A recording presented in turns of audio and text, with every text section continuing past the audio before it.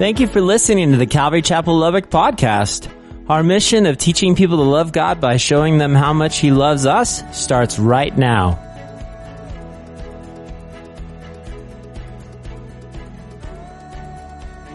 Life's greatest victories and worst failures are often the result of personal choices.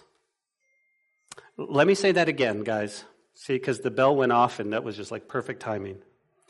Life's greatest victories and life's worst failures are often the result of our personal choices. Here's what I want you to think about. In these momentous decisions, the choice we're going to make, what we're going to do, who we're going to marry, the job we're going to take, in any of these choices, guys, it does reveal one thing. You go, Pastor, what does it reveal? It reveals where you have, where your trust is placed. You go, I'm not sure what you mean. Well, in the choices you make, you either trust yourself in that decision or you trust God. You trust God. Let's talk for a moment, if you will, about putting your trust in yourself, right? According to God's word, right, there are significant consequences that result from us choosing our own way instead of God's way. As a matter of fact, the Apostle Paul says it like this in 1 Corinthians 3:19. He says, "For the wisdom of the world is foolishness with God." The wisdom of the world is foolishness with God. For it is written, He catches the wise in their own craftiness. You go, Pastor, explain that. Well, here's what it means. You are guaranteed foolishness when you choose your own natural wisdom above the wisdom of God. You guys tracking with me? You can give me an amen if you are. Amen. You go, well, what happens? Well, when we choose our own natural wisdom above the wisdom of God, it often leads us to confusion at times. Sometimes it leads us to anger. Oftentimes when we ignore God's ways, our thoughts, and instead we choose our own ways. Well, what's the result, Pastor? Well, if you're taking note, you can jot this down. Spiritual ignorance does dominate the life of unbelievers. You go, well, I'm not sure what you mean. When we choose our way over God's way, it's often a result of spiritual ignorance, and it often accompanies a lot of unbelievers. You go, oh, who? Well, this is a person who does not have eternal life through faith in Christ. An unbeliever is unable to understand the things of God. 1 Corinthians 2:13 says it like this. He writes, when we tell you these things, speaking of spiritual things, he says, we don't use words that come from human wisdom. Instead, we speak words given to us by the Spirit, using the Spirit's word to explain spiritual truths. An unbeliever. But a believer, right, which he speaks of us, he says a believer, on the other hand, when we choose to follow the wisdom of God, he says, now you have divine resources and divine truth. You have the Holy Spirit Himself teaching you and guiding you. You have the Word of God, which is our guideline to life. And as a result, he says, your choices, well, they're going to be often made in God's ways. If you choose to hear the voice of Jesus when He speaks, He's going to speak wonderful wisdom of God in your life. And what will happen is He will ultimately set you free. Choices. Well, today we see a group of Pharisees, a group of men who unfortunately are still blinded by the light. They're still blinded, and instead of receiving the truth of God, they are, in fact, going to argue with God Himself. If you're taking note, you can see on your bulletin, I'm calling this message, listen, it's, are you in the way or in the way? Are you in the way? Now, let me preface by saying this, okay? Early on in Christianity, you are not called a Christian. As a matter of fact, if someone looked at you and said, you are a Christian, it was a derogatory term. You are a Christ follower. You are Christ-like. They used to call themselves the way. Hey, are you part of the way? You're not supposed to answer. I think you said Yahweh. Or are you in the way? Are you in the way? I'll never forget, my grandpa, my grandpa had a third grade education. And me and my cousin got to ride with him one day, and Grandpa he made us laugh so hard because one day me and my cousin were riding, I think I must have been about 7 or 8, and he were driving this old truck, right, and he's going down the little dirt road that gets to his house, and there were some kids playing on the road, and he sticks his head out the window and he says, "Hey, get away from the way." And we laughed so hard because they were in the way. Right? Now, we grew up in the city. He didn't, but anyway. So I'm calling this message, are you in the way, or are you in the way? See, because the Pharisees today, guys, they're in the way. As a matter of fact, you know that Jesus says, guys, not only are you barring the way to heaven, not only are you standing, but you're keeping people from getting out. You're in the way of the truth of Jesus Christ. Jesus said that. And we're going to see that today, guys, if you're taking note, they're actually going to stand on 4 statements that they're hoping brings eternal security. Now, let me say this first and foremost. Where is our eternal security? Our eternal security in the fact that when we take our final breath, that we're going to be with Jesus, rests on Jesus. They're seeing it a little bit different. And they're going to stand on 4 statements, and I'm going to show you those statements. Number 1, they're going to stand on religion and heritage. How so? Their first statement is, we are Abraham's descendants. The second one is, they're going to come up in the midst of that statement and say, we have never been in bondage. We've never been in bondage. How can you say that we're not free? The third thing they're going to say is they're going to go back to Abraham and they say, Abraham is our father. And then the last statement they're going to try to hold on to is an attack against Jesus where they say, we were not born in fornication. Meaning, we've done everything right. We're self-righteous. We're okay. We don't need you, Jesus. Again, if you're taking note, they're going to say, we are Abraham's descendants. We've never been in bondage. Abraham is our father. And we are not born in fornication. Now, remember where we left off. You go, where was that, Pastor? Jesus is teaching in the temple, and just a few short hours earlier, the Feast of Tabernacles had ended. Do you know how it ended?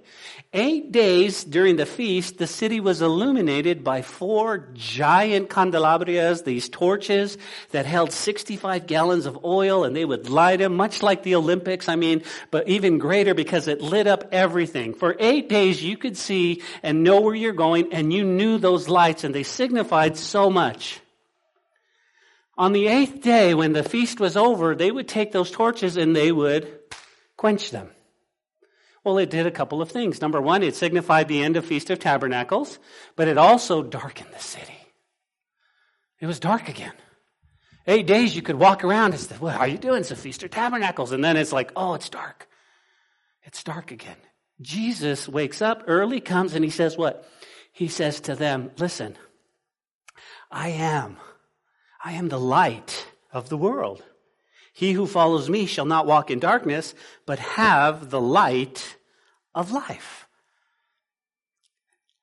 Isn't that significant? The torches just go out and he stands up and he's like, I am the light.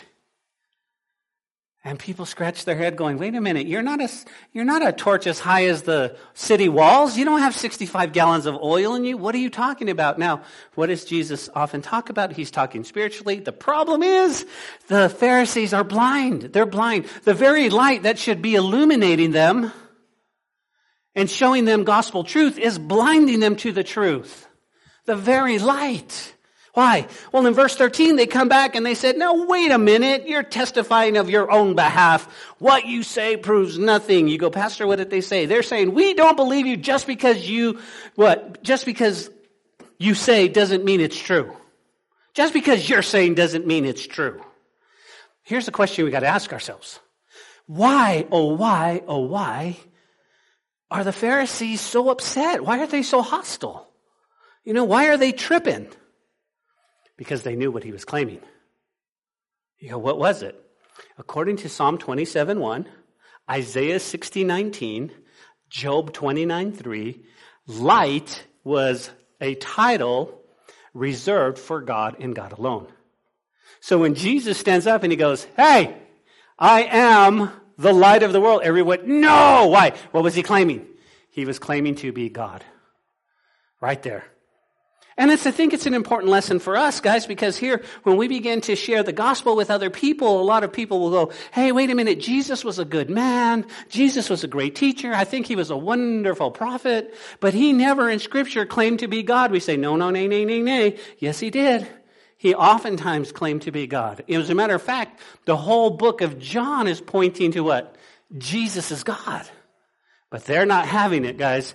They're upset. They're going, wait a minute, are you telling me that you're claiming to be God? Let's get him. Here's the one thing we need to understand, and I want to show you. The one thing I want you to grasp, guys, is the heart of Jesus. And you go, why? Because I think it's important for us to have the same heart. Wouldn't you agree? Well, what's his heart then? Well, I want you to think about this, right? They're hostile towards him. What do they want to do? They want to kill him. Right? They don't just want him to, please go away, you're bugging us, please. They want to kill him, but he's not hostile towards them. His heart, guys, was to win them to eternal life. His heart was to see every person saved. For God so loved Exactly, you guys are awesome. Right? Now, think about it. He could have been like, checkmate, game over, I win. Please go away. We're not going to talk about this anymore. I am the light of the world. My Father testifies of me. Amen. Y'all be gone now. He could have said that. But he didn't. Why? He continues to dialogue with them so that they could see, quote unquote, their spiritual blindness. Their spiritual. Guys, listen. We need to have a heart for people. We don't need to just win arguments. We need to win people. Souls are at stake. And I want to have the heart of Jesus.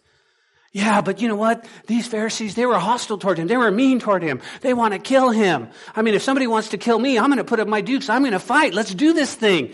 No, but look at his heart. His heart goes, no. Let's talk a little bit more. Let's talk a little bit more. I am the light of the world. And they're in spiritual blindness. One commentator put it like this, guys. A seeing man doesn't need someone to prove the light, right? If you have eyes today, you realize nobody has to prove to you that it's light outside. Have you ever argued with the sun? I'm not talking about the S-O-N. I'm talking about the S-U-N. Have you ever went outside and you go, it's not light out here, and the sun goes, it's very light out here. We don't argue with the sun. Why? Because it brings brightness. It gives us light.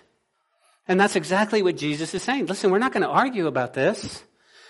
They want to bring hostility in argument with Jesus, and he's just going to give them the facts, and he's going to tell them the Word of God. He's going to tell them the Word of God. There's a problem. You go, what's the problem? Jesus says, I am the light of the world. They go, no, you're not. And then Jesus says, by the way, listen, I'm going away. He says, and you're going to seek me, and you will die in your sin. Where I go, you cannot come. You guys remember those 4 statements? Jesus is talking to them. Now, I want you to focus for just a moment on what Jesus said, okay? Jesus looked at him and he said, I am going away. Now, you know they didn't hear that. Because if Jesus said, I'm going away, they would have said, oh, hurry up then. Get out of the temple, please. Leave Israel. There's a plane. Please be on it. They didn't say that to Jesus. They missed it. Jesus also said, you will seek me. They didn't hear that either. Because they would have been very upset and said, we are not going to follow you or look for you anywhere. We're busy about our own religious business. And then Jesus said, you will die in your sin. And they didn't hear that either. The most important statement they should have heard, they didn't hear that. You know what they did hear? The last statement, where he said, where I go, you cannot come. That's what they heard. Now, here's what I want you to see. Blindness often causes you to miss the most important truth. Blindness will often at times cause us to miss the most important statements. See, they didn't catch at all that he told them that they would die in their sins. All they heard was, where I go, you cannot come. So we need to stop in the point of our Bible study and we need to ask, what did Jesus mean? Because they missed it. I don't want to miss it.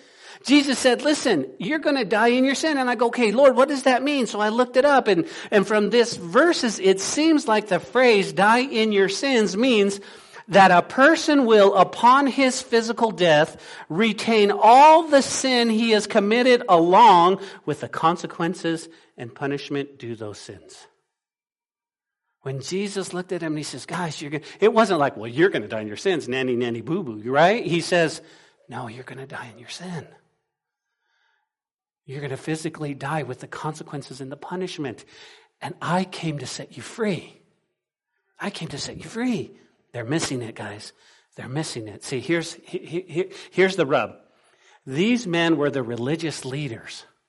They were the go-between God and the people of Israel. Yet, they lived in darkness that filled their mind and their deeds. The darkness reminded them, right? It remained because they rejected the light. They didn't believe in Jesus. Jesus, you're going to die in your sins, guys. Please, please, please. And last week we left off with verse 30 that said, as he spoke these words, he said, many believed in him. Now, your attention, please. We have a group of people that didn't believe. They were blinded. Okay? They were blinded to the light. But then you did have a group of many who goes, I believe. I believe. It's important we understand that word. Believe. Because when we go, and many believe, they didn't just believe like, hey, we believe, how many of you believe the sun will come up tomorrow? We believe that. How many of you believe that the chair you're sitting on is going to hold you? We believe. We have faith. There's not a one of us who sat down like this. I don't know if I have faith. We just came in and we sat down. We believe. But Jesus is talking so much deeper. Because John employs the word that's used over 100 times in this gospel. It's the word pisteo, right? And it's made up of 3 different words. You go, well, what's the first word? It means to have faith in, but much more than just believe, in respect to the person of Jesus Christ, to put your trust in. So these people go, I'm in. I put my trust. But it's also made up of being persuaded, to have reliance upon Christ for salvation, right? So when they looked at him, they said, that's where my salvation is. But the last word this is made up is to be convinced with confidence. To be convinced with confidence. In verse 30, Jesus said, as he spoke these words, many people said, I'm in. I'm in. Now, think about this for just a minute, okay? You guys know yourself. You know your personality. You know what you think.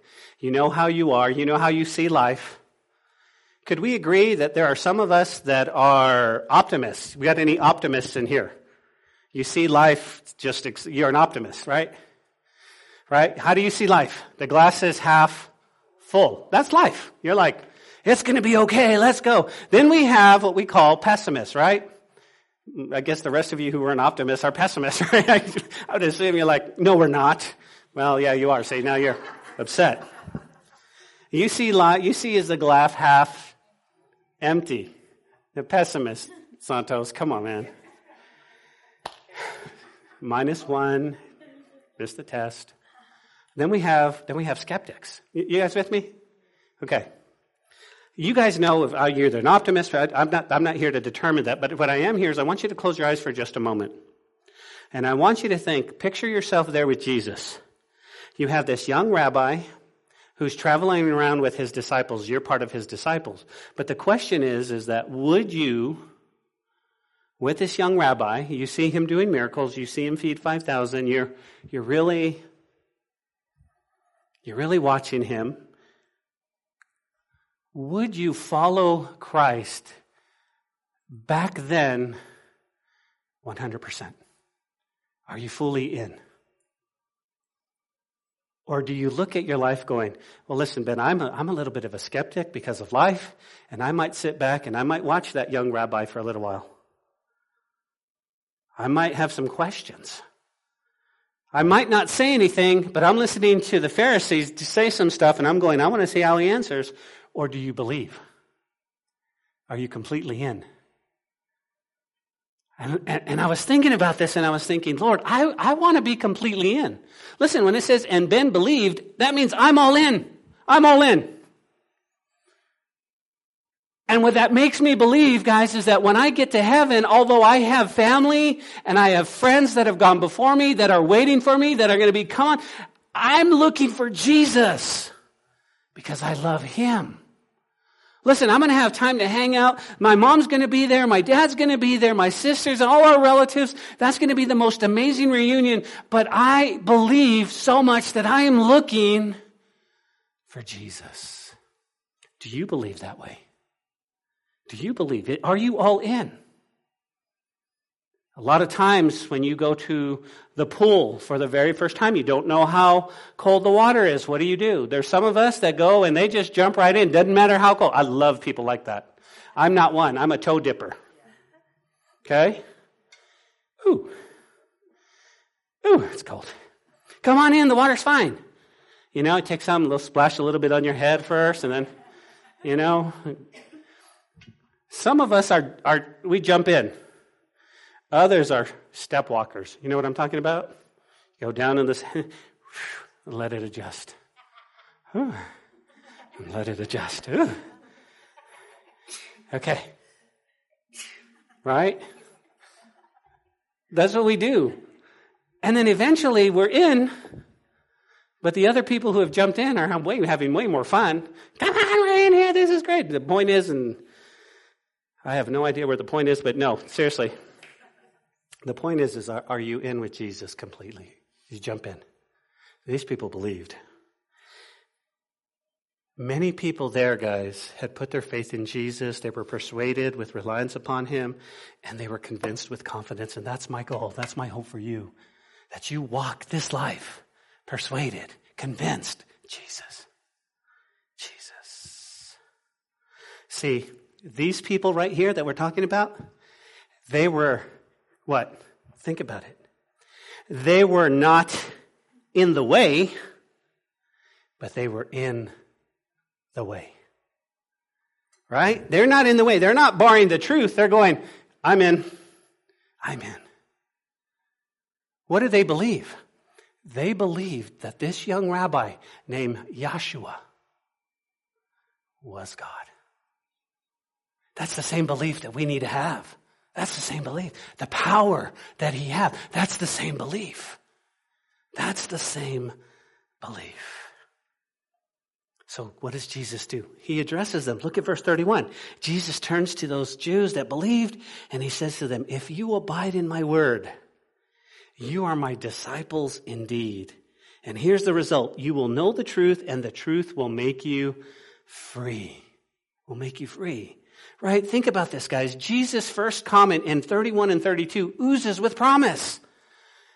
3 things follow the initial if. Do you see that in there? What's that word? If, right? It's conditional. If you do this. He says, if you abide. That word abide means remain, steadfast, grow in God's word. If you do that, he says, you're going to be my disciples. Now, notice what he says. He doesn't say, if you abide in my word, everybody's going to be a Christian. Why? Here's why. Listen, every disciple is a Christian, but not every Christian is a disciple. The word of God should be growing in you. You should be remained in here. You go, well, what do I get, right? What happens? If you abide, if you continue in his word, he says, you're truly my disciple. You're my disciple. He says, and not only that, you're going to know the truth. And the truth is going to set you free. It's going to set you free. So we got to do some work, don't you think? Why? Because Jesus made a monumental statement. He says he's talking about truth. What kind of truth is he talking about? And he's talking about freedom. Well, real quick, because we don't have a whole lot of time, when he's talking about truth, he's talking about gospel truth. And gospel truth does not refer to a philosophical idea or the opposite of something being false. The gospel truth is knowledge. Knowledge of God as revealed in Jesus' own self. You go, what does that mean? Knowing this truth is knowing God. Jesus, look what Jesus just said. He said, you will be my disciples. Everybody give me an amen. You will know the gospel truth. What will the gospel truth? You'll know Jesus. You'll know him and you'll believe. And he says, and by that you'll be set free. What does he mean by freedom? Jesus contends right here that without him, they live as slaves. They're not free. Even though he's there and he's unlocked the door, they're still caught in their slavery. Tell me what blindness breeds? Slavery. Slavery. How many of you remember a man by the name of Harry Houdini? We all know Houdini, right? Houdini was perhaps the greatest escape artist of all time. He broke out of every prison, every set of handcuffs, every straitjacket. That's why we called him Houdini, right? He broke out of every straitjacket that ever tried to hold him except one tiny jail cell in the British Isles. He couldn't break out of that. This simple cell stumped Houdini. You go, how so? Well, usually it took Houdini a couple of seconds to pick a lock, but for this particular one, he worked and worked and worked this innocent-looking cell door for more than 2 hours. He could not get it open. Houdini scrambled with a furious pace and became more and more frustrated as his efforts proved futile. Finally, under utter exhaustion, he collapsed and he fell against the door. Surprise, guess what happened? The door swung open. You see, it had never been locked. And you go, well, Pastor, what's the point? Guys, the problem is that there's a lot of Christians today. They're trying to break out of a door that is no longer locked. They try with self-help books, support groups. They've been to a psychiatrist, a therapist, a hypnotist. They tried willpower, pill power, positive power, and they can't break out. And they're frustrated when in reality, they're trying to get out of a prison, listen to me, where the door has already been unlocked. Wow, isn't that deep? Jesus says, listen, I'm here. And the door's open. And the door's open. Jesus says, you're already set free. And a lot of us are over here working. I'm just working, God, please. And I want to be set free. And I just wanted Jesus like, oh, it's open. Just come to me. Come to me. Just surrender completely. Completely. Well, all of us who are believers are just, wow, what a wonderful statement. Tears coming down our face. We're just wonderful. Why? Because we want to be set free. Because the world has a very interesting thing it does to us. It wants to put us in bondage. It wants to put us in prison. It wants to keep us with all our emotional hurts and our spiritual hurts and our physical hurts and all of these things that we go through. He wants to put us in bondage, and the Lord's like, no, it's open. You just got to walk through. And we go, wait, don't I have to work at this lock a little bit? And he goes, it's unlocked. Oh, no. Listen, Jesus, I got this. Hold on. Until we get utterly what? Frustrated. Well, guess what? The religious leaders decide to chime in.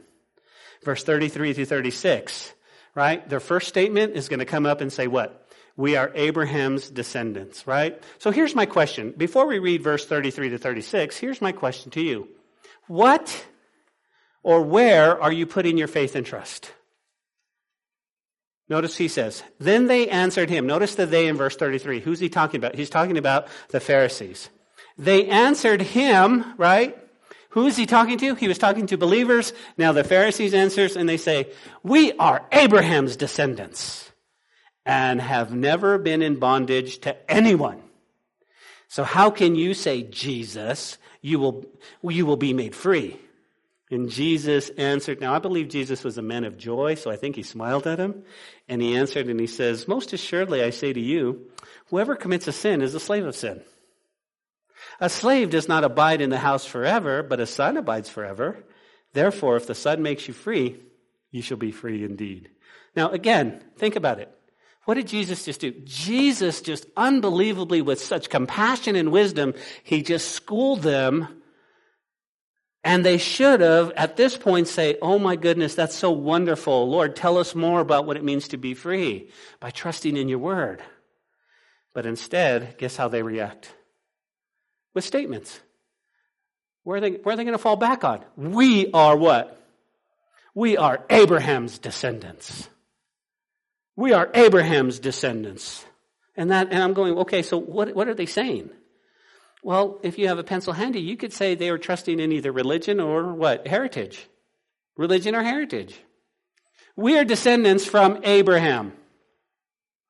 We are descendants from Abraham. Okay? So, because we are from Abraham, we're already saved. We don't need you, Jesus. I was thinking, wow. When it comes to religion, it's the same thing.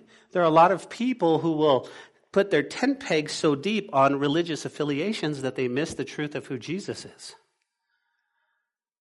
And you'll tell them about the Lord, and they will fight you tooth and nail based upon how they were brought up, in what religion. And that's deep, because God is showing us through his word that that's what they did even back then. Trusting in religion or even your heritage, church, is often due to being spiritually blind and is not in the way, but now is in the way. Well, what else did they say? Well, Pastor, it looks like they said they haven't been in bondage with anyone, right? We've never been in bondage, but you just got to chuckle at this. Why? Because if you do a little bit of history, the Jewish people have been in bondage to Egypt, right? Refer back to the Exodus. They knew what Moses had did, that Moses was their guy. But we've never been in bondage to anyone. Well, excuse me, but you've got Egypt, you got the Philistines, you got Babylon, right? You got Persia, Syria. Now you're under Roman oppression. You go, what do you mean? Think about this, guys. As a matter of fact, right at this time, probably a Roman garrison was looking down on the Temple Mount. They were under, as a matter of fact, think about this. Do you guys remember in John chapter 6, verse 66, it said a whole group of disciples turned their back and walked with him no more? Part of that was because Jesus wouldn't feed them, right? They weren't getting a free meal.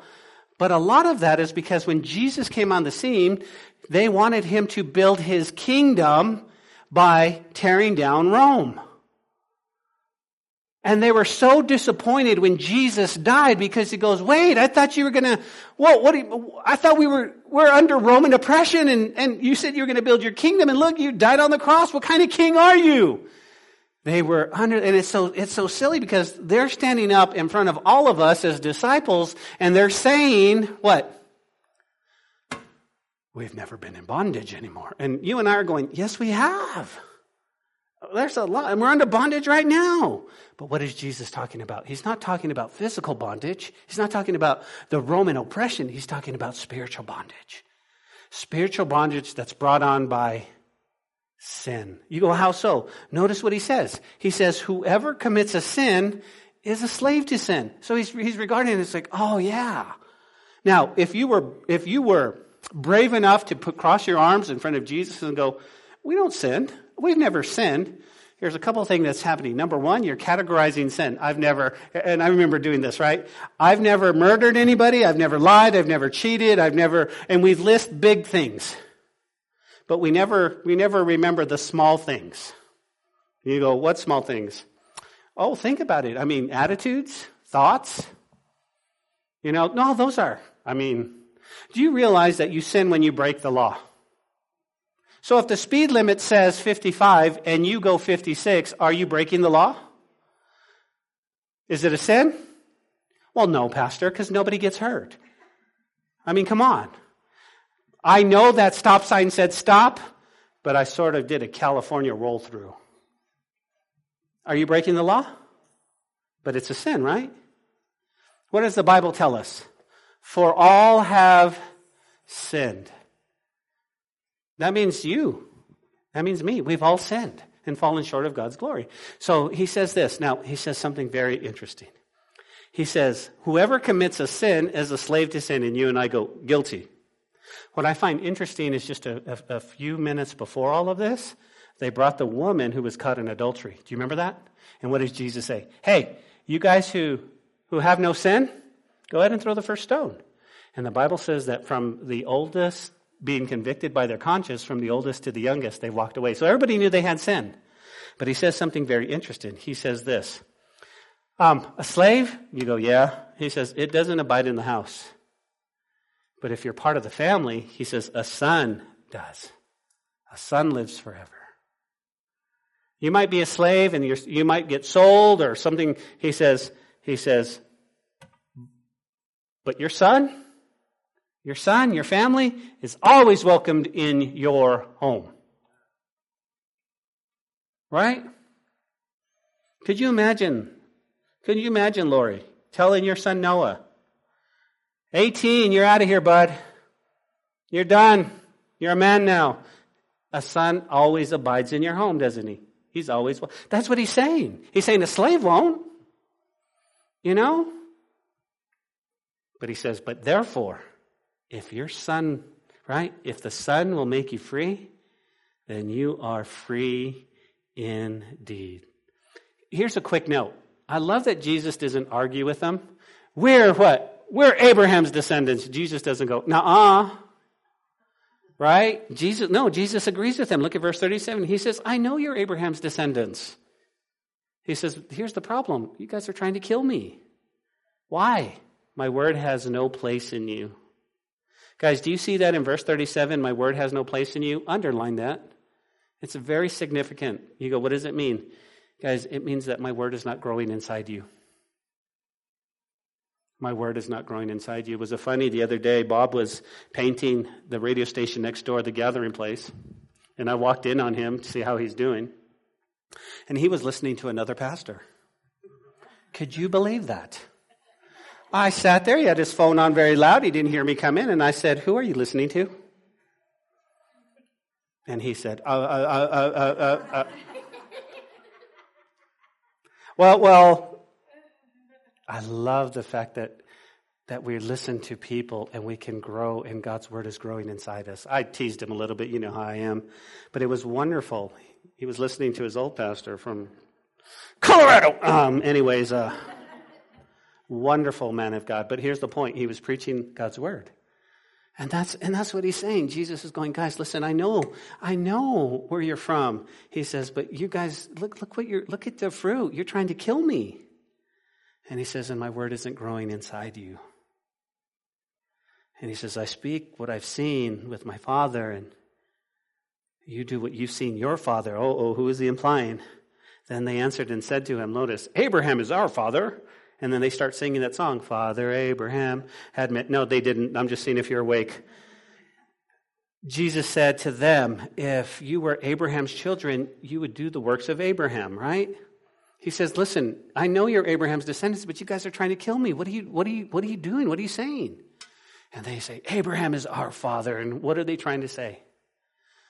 Right? Here's what they believed. You ready? They believed that Father Abraham, when he died, he descended to the gates of hell, and basically his job was to make sure no Jewish person ever ended there. They knew that the fires of hell were created for Gentiles, but Abraham was going to stand at the gate and go, no, you're Jewish, you go to heaven. And so they're claiming, Father Abraham is our father. And Jesus is going to go, let's look at this practically. If Abraham was your father, why are you trying to kill me? Abraham never tried to kill anybody. He heard God's voice. He never tried to kill anyone. See, guys, listen, they're putting their faith in heritage. They're putting their faith in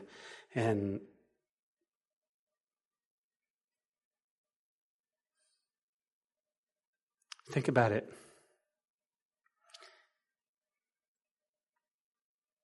When they said Abraham is our father, Jesus said, listen, if you were really Abraham's children, he said you would do the works of Abraham. And then he solidifies that real quick. Why? Because we can think about it in our own lives. You go, how so?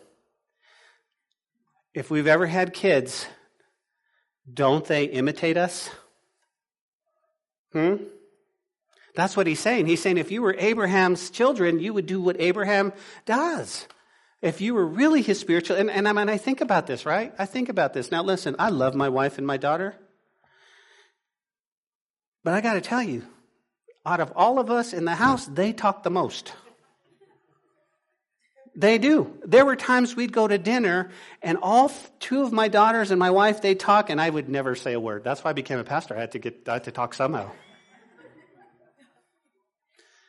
But what I find interesting is my granddaughter, they can just spit another one more like them. She gets in the car seat talking. She talks all the way to McDonald's. She talks at McDonald's and all the way home. Why? Because that's exactly what he's saying here. He said, listen, if you were really his children, you would do those works. Right? We have 3 generations sitting in front of me. And I can tell you right here, one, the other one right there. But Jesus says in verse 40, guys, but you seek to kill me, a man who has told you the truth, which I heard from God. He said, Abraham didn't do this. You do the deeds of your father. Then they said to him, notice, we were not born in fornication. We have one Father, God. Okay, so the very last statement is they become very hostile. And they start attacking Jesus. How so? Because they said, we weren't born in fornication.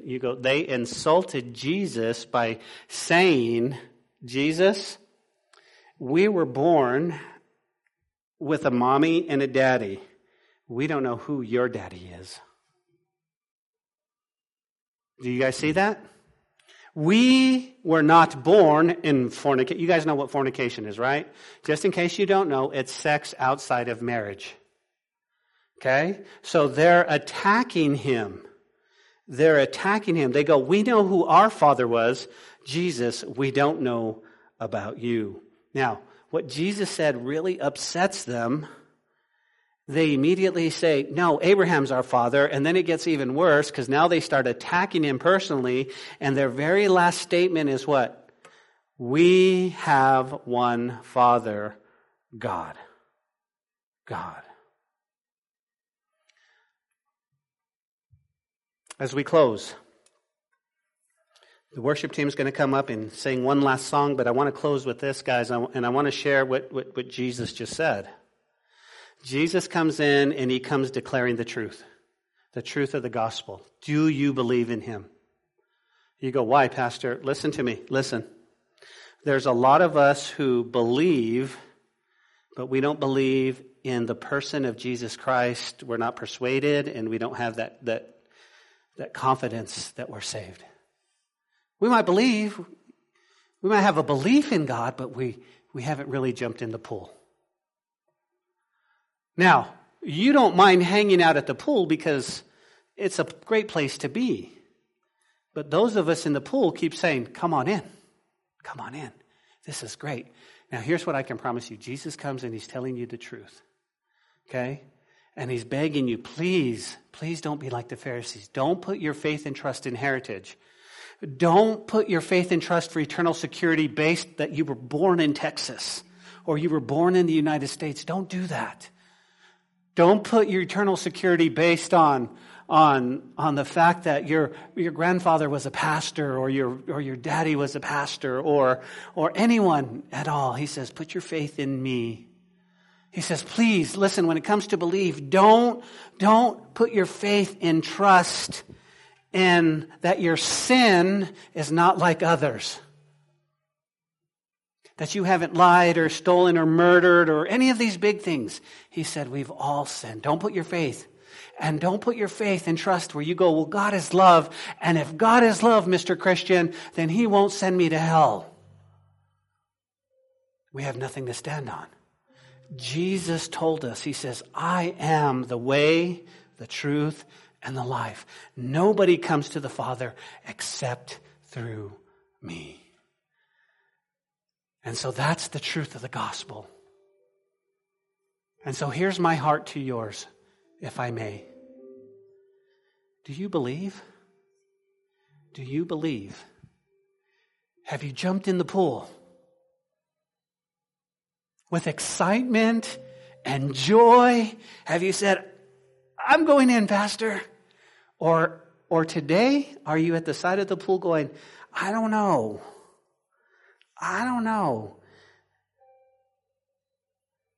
It looks kind of deep. Might be a little cold. It's okay for you, but I don't know. And today the Holy Spirit is knocking on your heart and he says, listen, if you'll open up yourself and you'll jump in, I promise you your life will never be the same. He's going to come in, he's going to change you. And you're standing by the side of the pool and you go, but I feel so far from God. I don't know if he hears me. Listen, you may feel like you're a million miles away, but you're one decision away to jump into the pool. But you've got to do it. Nobody can do it for you. You see, there's a lot of people that are by the pool right now, and they look like Christians. They look like believers, but they're not in the pool. And so what I'm doing today is I'm asking you, will you jump in? If you're here today and you've never fully surrendered your heart to Jesus, complete surrender, today's the day. Well, Pastor, what do I have to do? In a moment, I'm going to give you an opportunity to do what? Just to join. Join the church? No, not join the church. Join the family of God. By opening up your heart, and he'll come in and he'll wash your sins away. And I promise your 2018 will be better than you've ever had the rest of your life. But you got to surrender to him. You got to surrender to him. What do I have to do? In a moment, I'm just going to ask you to raise your hand. If you want Jesus to come in and completely clean you and cleanse you, I have to do is, well, why do I have to raise my hand, Ben? Because I want God to see your heart. Well, everybody's going to see me. No, we're going to have our eyes closed and our heads bowed, and God's going to do an amazing work. Well, Ben, what if nobody raises their hand? Then I can go to sleep at night going, God, you're amazing. You've saved all these people. That's awesome. That's awesome. But don't miss your defining moment. Don't miss your time with Jesus. Father, we thank you for your word and the truth in your word. And Lord, I've done my part. I've taught your word. And I believe that, Holy Spirit, you're doing your part. And so I'm praying with every eye closed and every head bowed. Holy Spirit, is there anyone in here that's feeling the weight of who you are and needs forgiveness of sins, needs to join? They've been in bondage, Lord, and the door is open, completely ready for them to step in. Lord, I commit this service to you.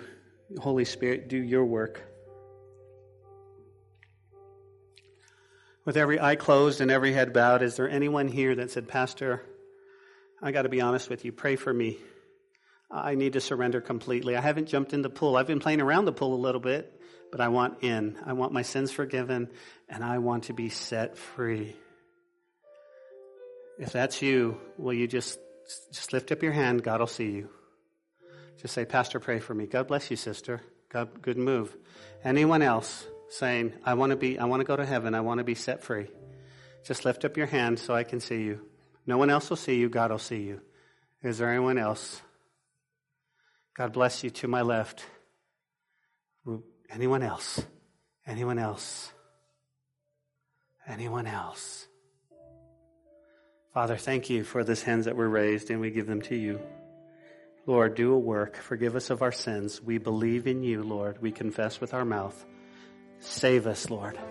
We thank you. In Jesus' name, amen.